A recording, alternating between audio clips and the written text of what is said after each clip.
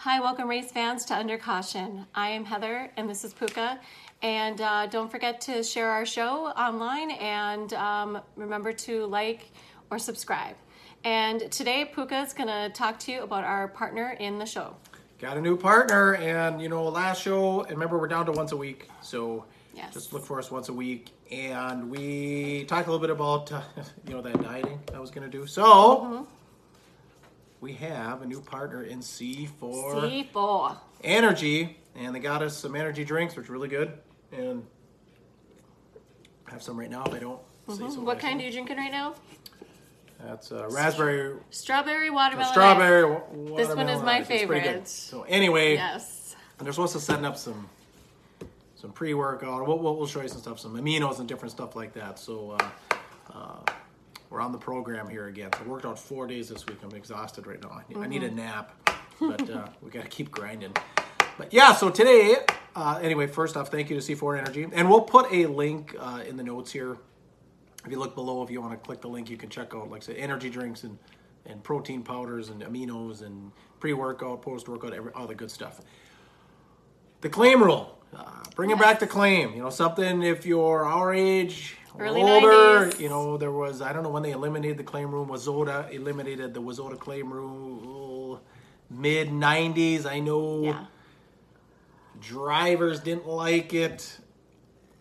Some fans did like it. I don't know where the promoters obviously sided with the drivers because Wazoda's a promoters association, not a drivers association. So they went ahead and kind of listened to the drivers and did it. I don't know if they really listened to the fans. So we wanted to kind of give a fan's perspective. And why don't you start off? I know you have a story or two on your experiences with the claim rule. Yeah. Well, before I get into that, I know that with this claim rule, I think it ultimately kept costs down.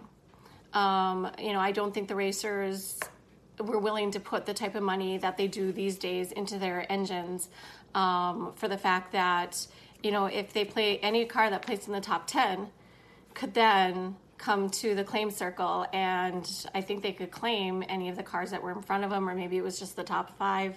I'm a little hazy on... I couldn't remember. Was it top 10? Top 10 or top 5, I'm not sure. Yeah, something like that, yeah. Yeah, so, it probably kept some costs down, just because, that night you won or took third, and, somebody who wasn't your buddy, finished in the top 10 and, had a ill will towards you. Maybe you guys hadn't had the best experience out on the track, and maybe you did a little bit of rubbing out there, and they may say, "Hey, I want that engine." So, but I'm a Tardy, and that's my maiden name, and my uncle is Lauren, and my cousin is Jeff, and back in the day in the mods in that division, my uncle Lauren was racing, and gosh, I remember that claim rule. I know he had been claimed by Olafson, and then I don't know which happened first. I don't know if Lauren claimed Olafson or if Olafson claimed Lauren,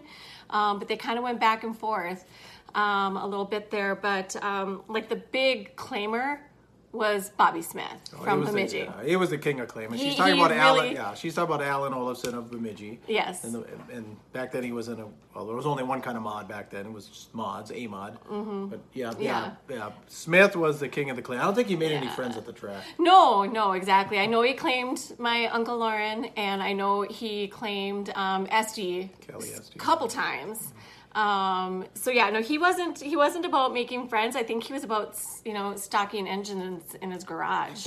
Cause they had to have been in there like cordwood. Cause I don't know. With the engines that he claimed, it just didn't make sense. But, it was fun, but yet, I know that they had to tell, I think if you were in the claim circle and you were in the top, like you had to shut your engines off.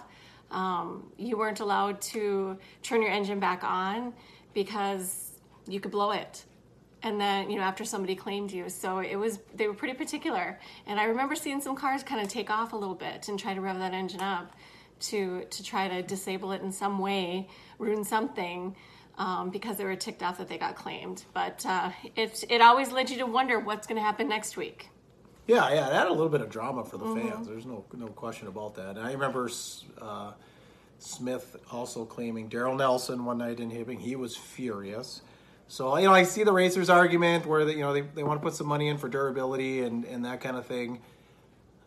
But, like I said, keeping the cost down. Now, as you know, car counts were much higher now there was never a late model claim rule. It was, it was more of a super and mods thing.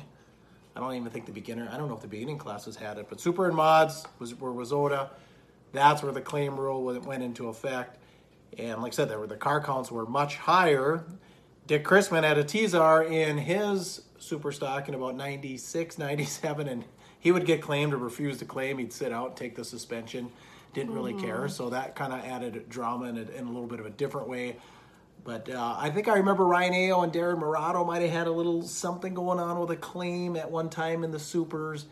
But one thing that this conversation led me to thinking too is, would we even have the B-Mod class if we never got rid of the claim? Because that B-Mod class got big about 99, 2000. I think it was the promoter at Golden Spike back then in St. Cloud, or Granite City Speedway, what it is now. I think it was something like that, and it was just kind of a cut-down mod. And, of course, it was cheap. And then all of a sudden I remember seeing they'd have, they called it a Midwest mod, B-Mod, Midwest mod, and they had Brainerd all of a sudden, like 4 heats, and every night, 2000, 2001, and of course WISSOTA got a hold of it. It's gotten much more expensive, that kind of a thing. But you kind of wonder if, like I said, would the class even exist if the claim rule was there and they were able to keep the price of the super stock down and maybe even the modified down? Because now the modifieds, from what I hear, cost almost as much as a late model, but they still race for less money than a late model. So what the heck, even racing a Mod 4? I don't know. It's just, so that, I don't know. But anyway, that's where you can comment is, do you think that the B-Mod would even be here today if the Superstock, at least that class, if the WISSOTA would have kept the claim rule in? Because that'd be interesting to hear some of your comments on that. All right. Well, that's what we have today for our show. Please comment below and let us know what you're feeling. And don't forget to share and like or subscribe. Thanks for joining us on Under Caution. Have a good night. You know, man.